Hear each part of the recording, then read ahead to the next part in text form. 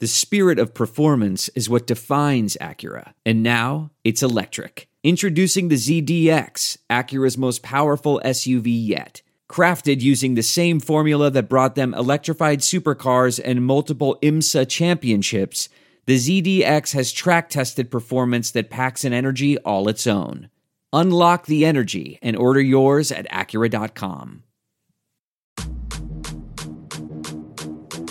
This is the Straight Up Breakdown Podcast. Exclusively on the Herd App Media Network. Tell it to me straight up. Hello, welcome to the Straight Up Breakdown Podcast, proudly part of the Hail Varsity Network. I am Greg Smith. I had my first camp of what is extended camp season this weekend, so I'm a little all over the place today, friend. I'm joined by managing editor of Hail Varsity, Brandon Bogle. Brandon, thank you for being back on the show. It's been a while since I've had you on. How are you, man? I'm doing well. Thanks for having me. I didn't contribute to your camp. We'll call it a camp hangover by having a hard baby out here early in the morning, but we'll soldier on. No, it's fine. I think this is the second or third week in a row, actually, that we've done this exact time for the podcast. Like, it's starting to become a thing. I don't know if Cam loves, shout out to Cam, that it's becoming a thing, but we'll see how that goes. But I kind of like it. Like, you're fresh right there in the morning. We talk about what we're going to talk about, and then we keep it pushing. And each week we have a few mainstays of the show. The first one is called Coach Speak, where we go over something that a coach, player, or talking head said, and then we give you the straight up breakdown of what they meant. Coach Speak to Real Talk. This week comes from head coach of LSU, Brian Kelly, and his new family. He said, quote, "I never went into the office saying we can't win a title at Notre Dame," he said to Sports Illustrated. Quote, "I went into the office every day looking for a reason that we could. But part of the lure of this job at LSU is that there are many avenues towards that. There are not as many paths at Notre Dame. I'm not trying to skirt the answer as much as I really believe for me, it wasn't, I'm done here." Man, there's a lot there. So, Brandon, what did he mean by that? Let's break that down.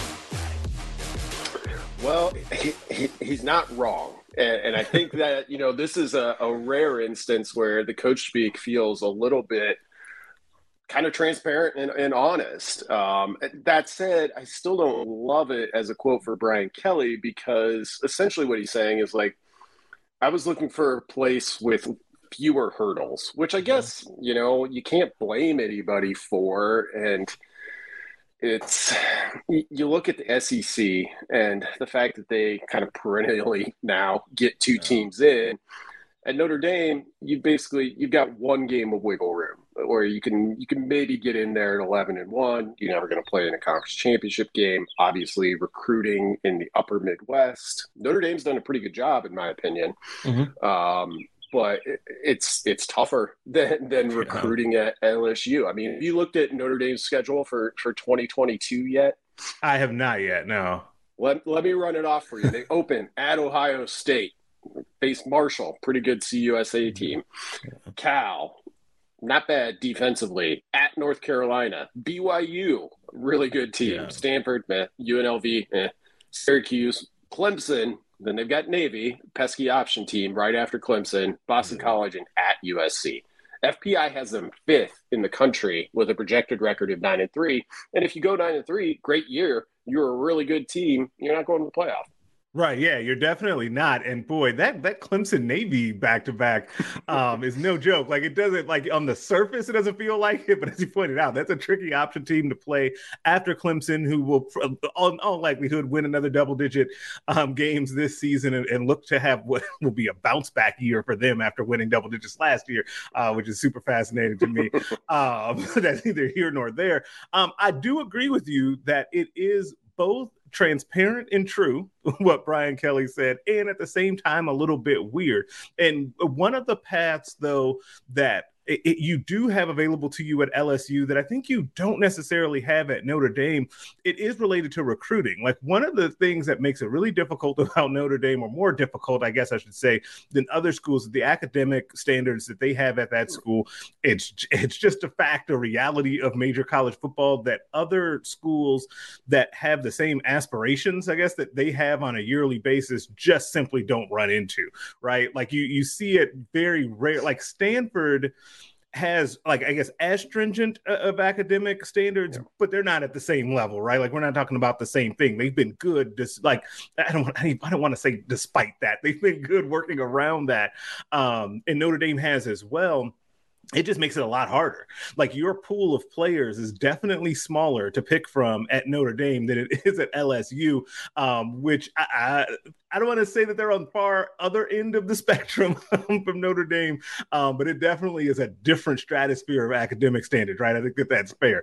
And your point about the SEC is really good, because I think that that's part of it too, in that if you say instead of going 9-3 with that schedule at Notre Dame, you end up in the SEC and you go 10-2, but win the SEC championship game or make it to the SEC championship game, and say that final loss of the season or your second loss of the season is in that game, you still got a shot to go in to the college football playoff. And so that does make it makes it, to me, and I said this to Derek Peterson last week on the Varsity Club podcast. We were just talking about college football generally and teams that excite us or we are interested in seeing this season.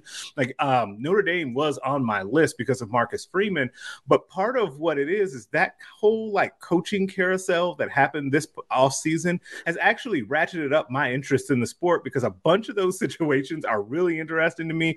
LSU and Brian Kelly is one of them. Like, can he, I guess, not even assimilate to LSU, but is his style going to work there? Like, there's a lot going on with just him and LSU. Yeah, that's the thing that gives me pause. Like, it's a strange fit in my mind. I mean, you had Ed Ogeron, who was kind of like the perfect LSU coach out of Central Casting. I mean, and then you go all the way to the opposite end, where you got Brian Kelly, a guy from Boston who, like, fit perfectly at Notre Dame. Like, it just, made sense. And now you drop him in Louisiana, and, expectations are going to be really high. I mean, they're always high at LSU.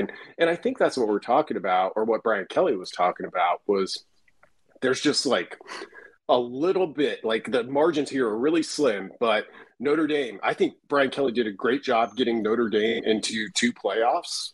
Was that their ceiling? Like, I mean, once you get there, you get a little fortunate in that semifinal, and all of a sudden you're playing for a national title. Right. Even if you may not be one of the quote unquote 4 best teams at LSU, I think when they get to a playoff, like, the expectations there in the running to win it. And that's maybe the difference there, but it's tiny.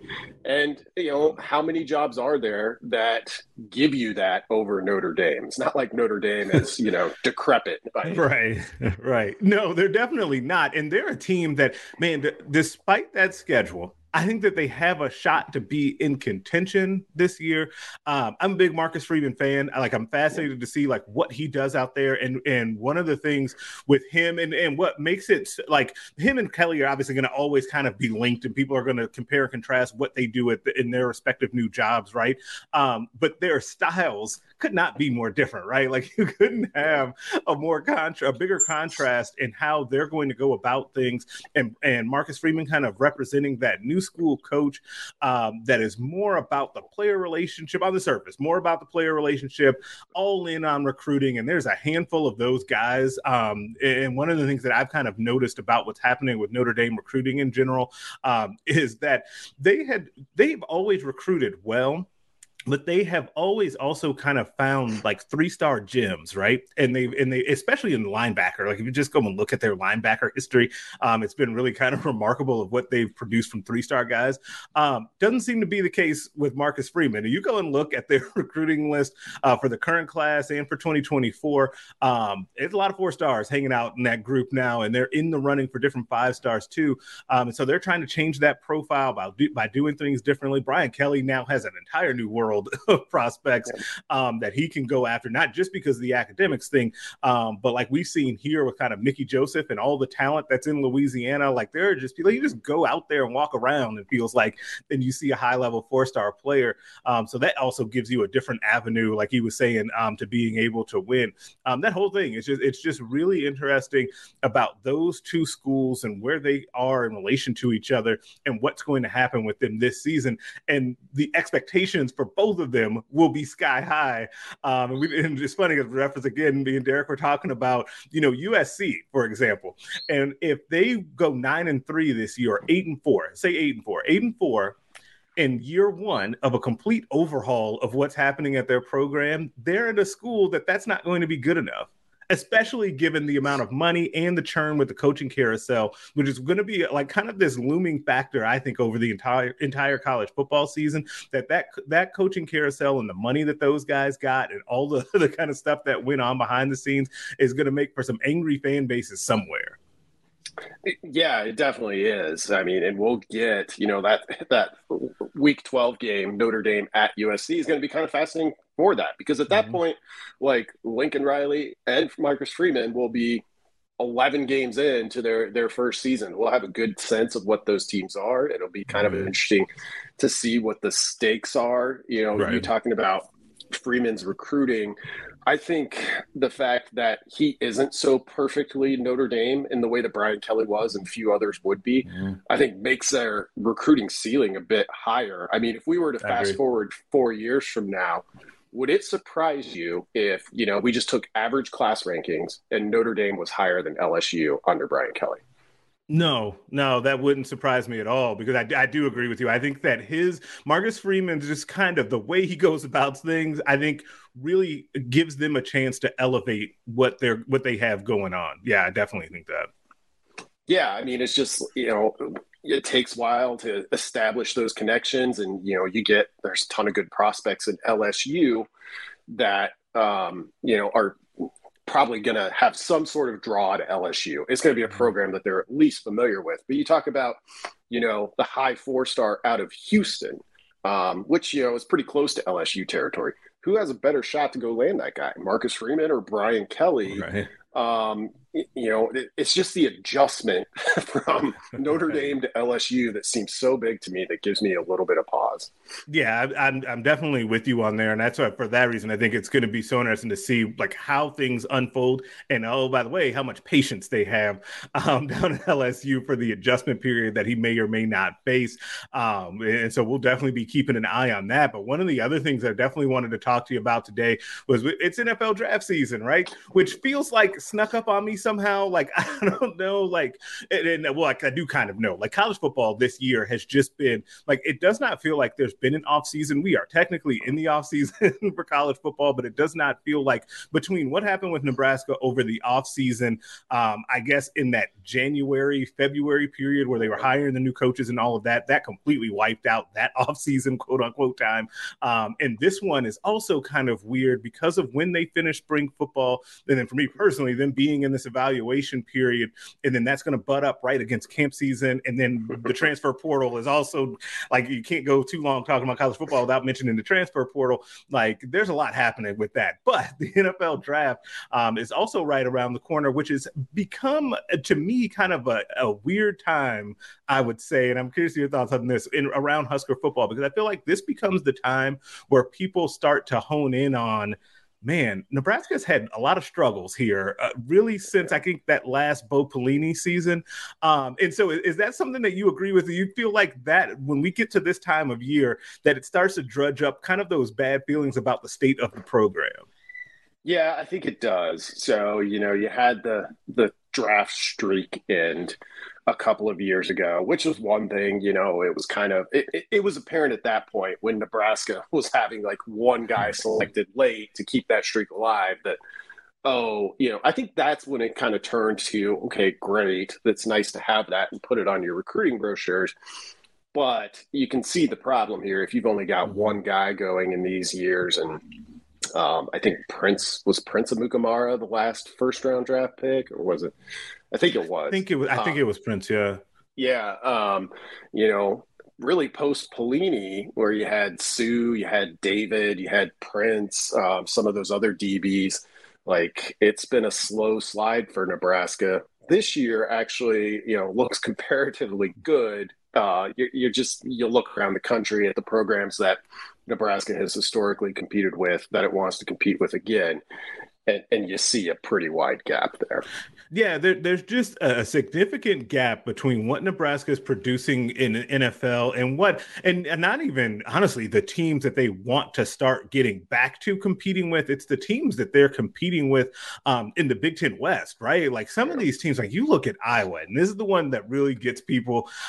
Wisconsin is another one. It's starting to happen some with Minnesota as well, where you're seeing Purdue is a team too that sneakily seems to always have someone at a high level, like, and maybe that'll kind of taper off here. We'll see if they continue to produce at least one big time guy a year.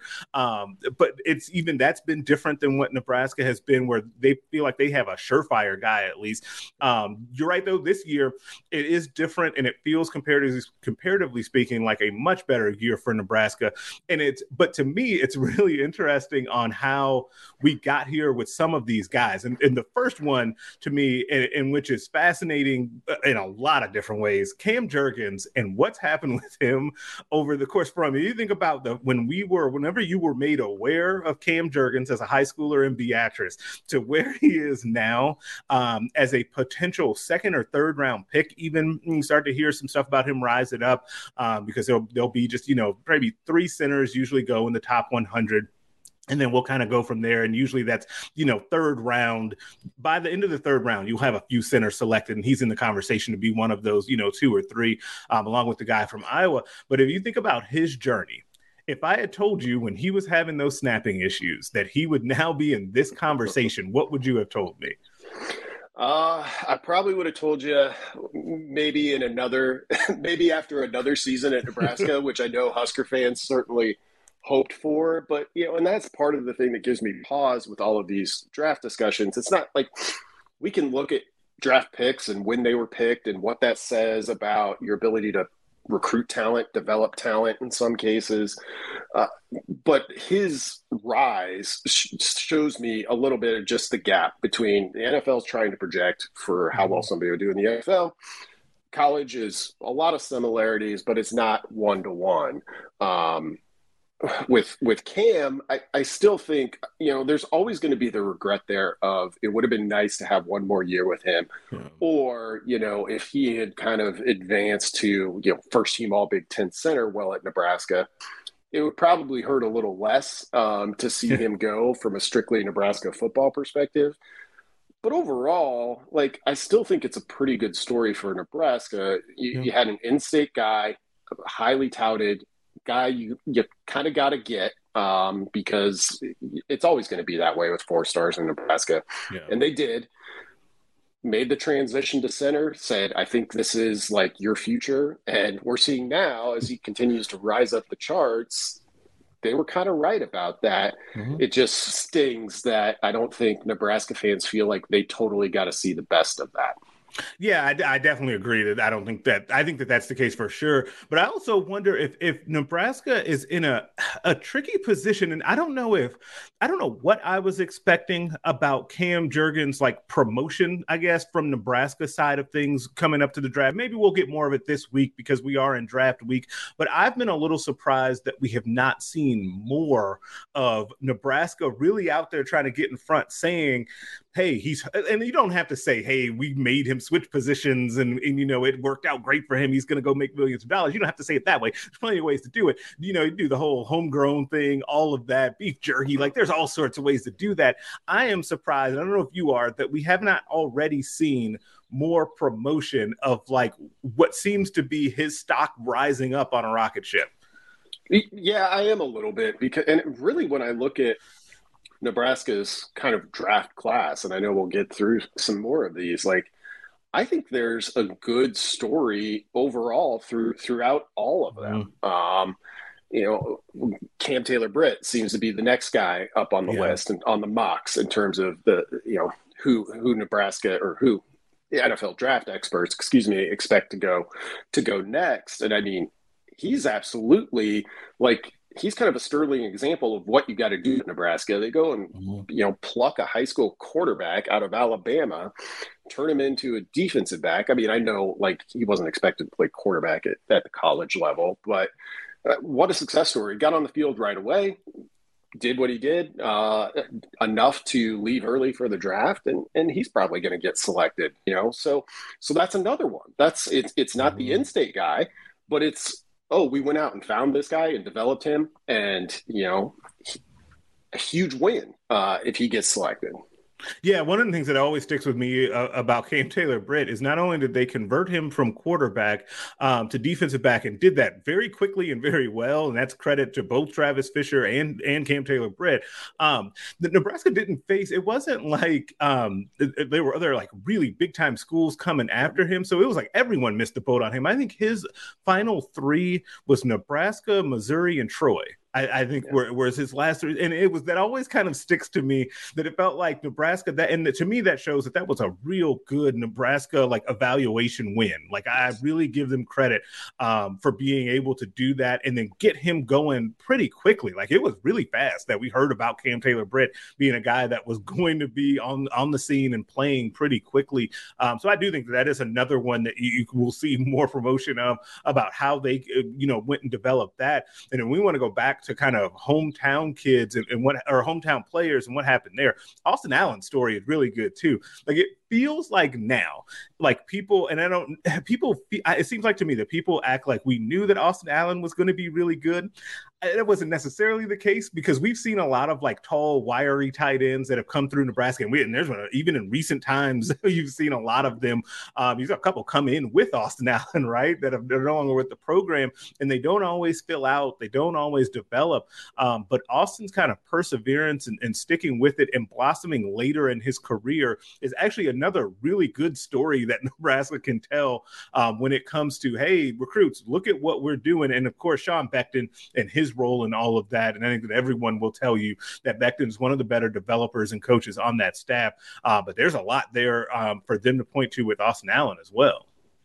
Yeah, absolutely. I'm glad you brought him up because, I think anytime you get above 6'6", there's you start to walk it back a little bit. You just wonder like, okay, is like being 6'8" good for football? And Jacob Padilla did a great yearbook story for last year's yearbook, 2022 yearbook coming soon. Subscribe now. Talking about how, he was primarily a basketball player until, some of his high school coaches said you might have a future in football. And it took a lot of hard work on Austin Allen's part to get to where he is now going into this draft week. And he's another one that if you want to put together the story around it, it's good. Because I don't remember what Austin Allen's offer list was like. I should have looked that up. But it wasn't Cam Jurgens. It wasn't a player that, was going to go out there and be a camp superstar and, get offers from multiple Power 5 schools. This was a guy who, and, we see this with Nebraska. It's one of those tricky areas where clearly one of the best players in the state, but he's out in Aurora, not going to have a huge offer list. Is he a guy? I mean, Nebraska, I think, was in on him pretty early. It was clear they were going to take him. It wasn't a deadline decision or anything, right. But, it becomes one of those, hey, the best players in this state may not get the recruiting attention that, the equivalent player in Missouri might. But that's okay because you find the right guy, they can come in and do the work. And Austin Allen was Nebraska's second leading receiver last year. So it's again another, I think, potential success story if he goes.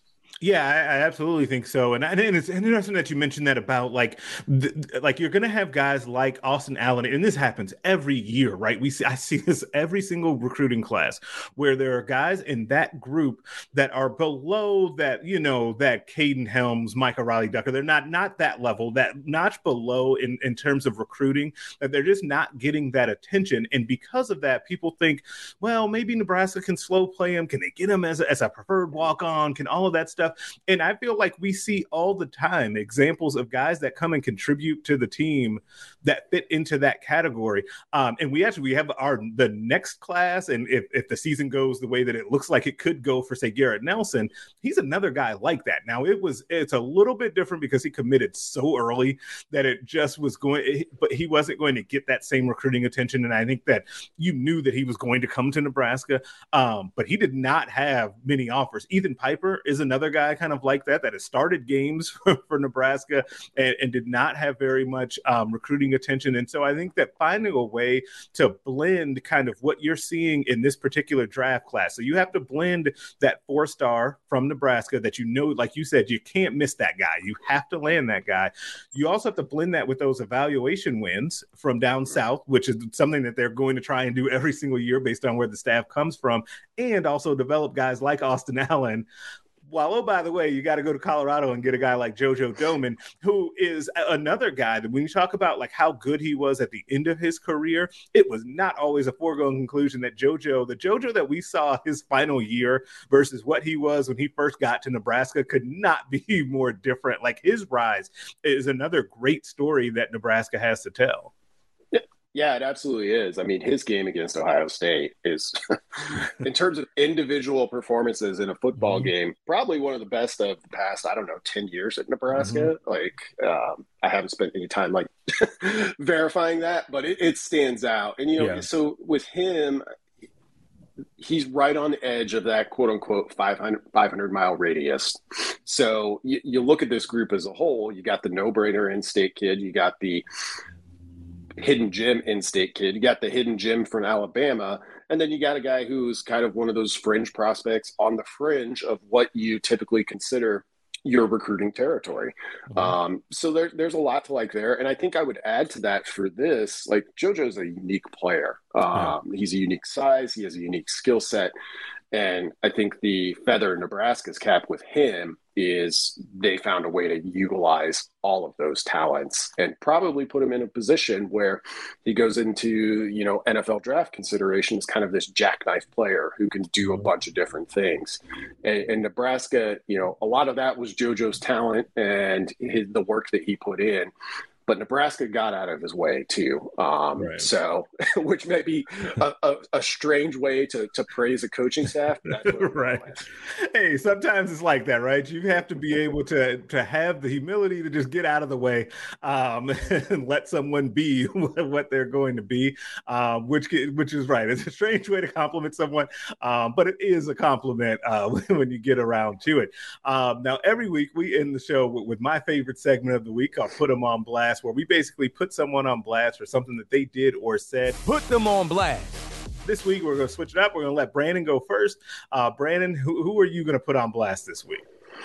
I am putting on blast the Batman. Have you seen this yet? I have not, because it's super long. It's the only thing, and I've got to carve out some time. That's the thing that's keeping me back.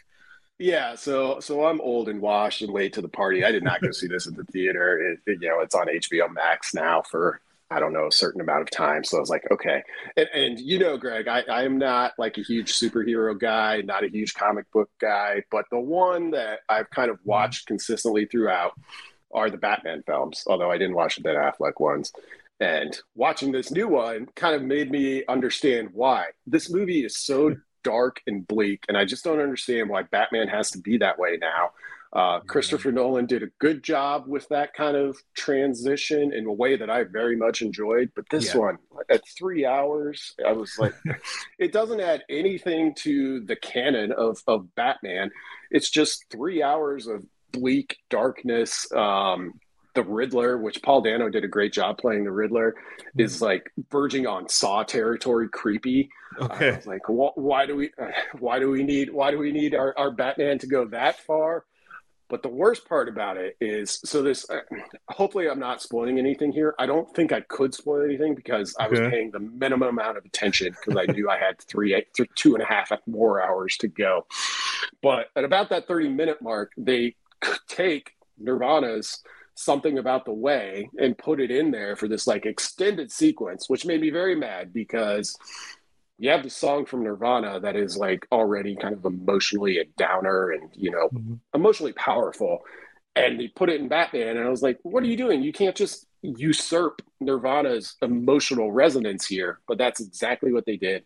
It was probably the best part of the movie, but it was also the worst part of the movie. I did not enjoy myself watching this film.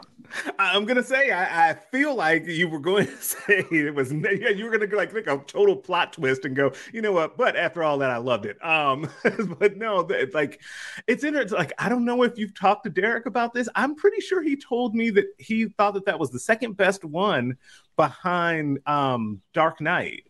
I think he said that. I feel like he either told me that or put it on Twitter.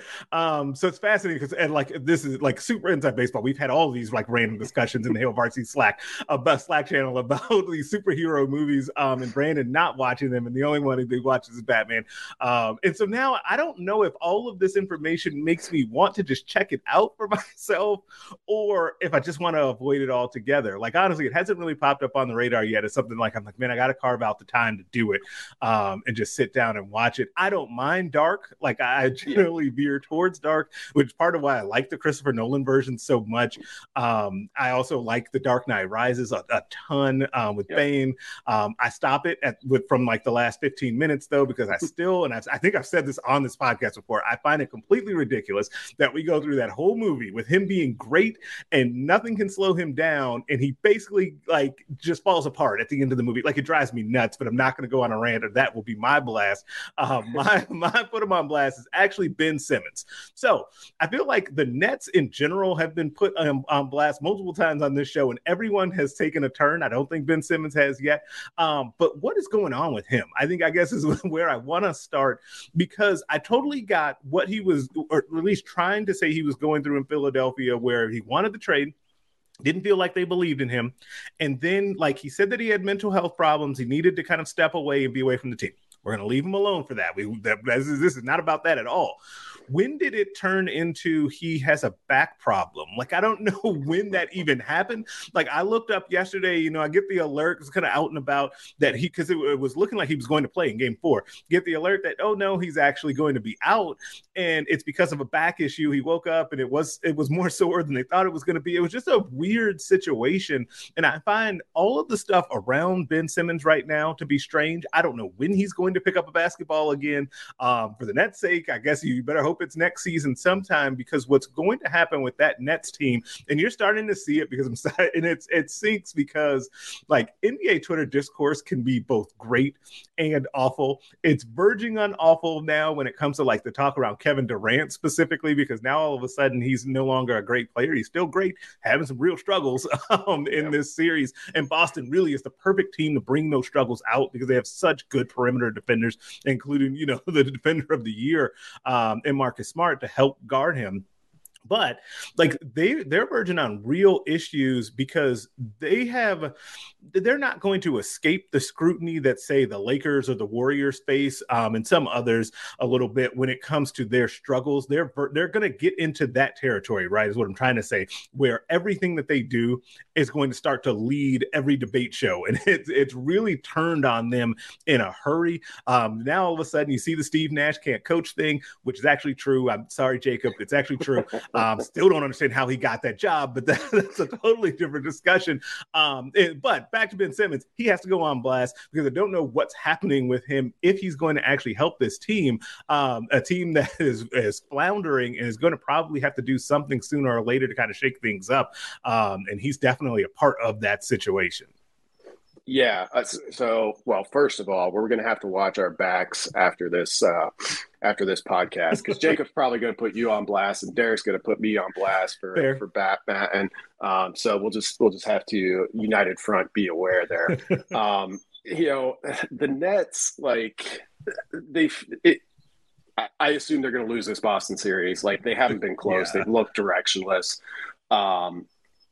They seem a little bit blocked in terms of like their long-term future. So I think you're right.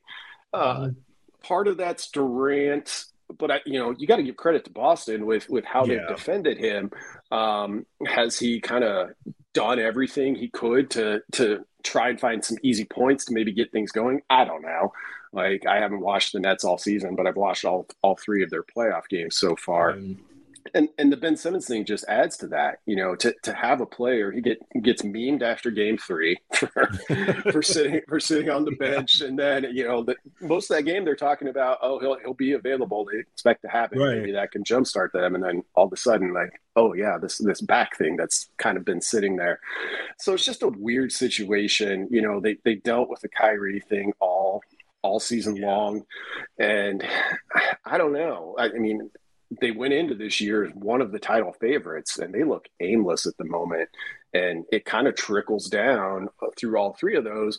And if Ben Simmons is kind of the wild card that can make you not worry about Steve Nash's coaching and can allow Kevin Durant to, free him up a little bit, I think we just don't know if he's ever going to be available or when. So it's a tough situation for a team that entered this season with pretty high expectations. Yeah, absolutely. And as we know with the NBA, things can change swiftly in an off season. So they'll be one of the teams to watch, even though, like I said, they are their future is kind of handicapped because you have 3 max players on the team. It's always difficult in the NBA to kind of maneuver with that. And there's a number of guys like this. The NBA offseason is always interesting, but there are a number of guys that will be kind of in that trade discussion randomly, and that will provide some fireworks that are unexpected because that always happens now in the NBA. We thought the NFL was crazy this offseason. I think the NBA will return to its normal craziness in the offseason this year as well,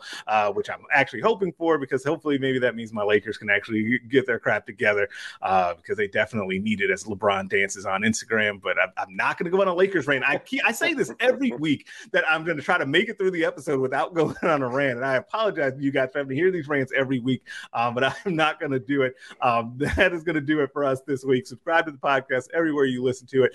Rate us and leave us a 5-star review. If you only leave 4, I'm inclined to think you're a hater, and nobody wants that. Make sure that you're checking out the other podcasts on the Hail Varsity Network, the Mind Your Own podcast, Varsity Club, Nebraska Preps postgame show, and the Hail Varsity radio show. Also, make sure you're checking out the Hail Varsity YouTube page. I'll be back on there with more recruiting content. We've got plenty of volleyball content from the weekend as well. You can also get after us on Twitter at Greg Smith HV and at Brandon L. Vogel. I will catch y'all next week. A Huda Media Production.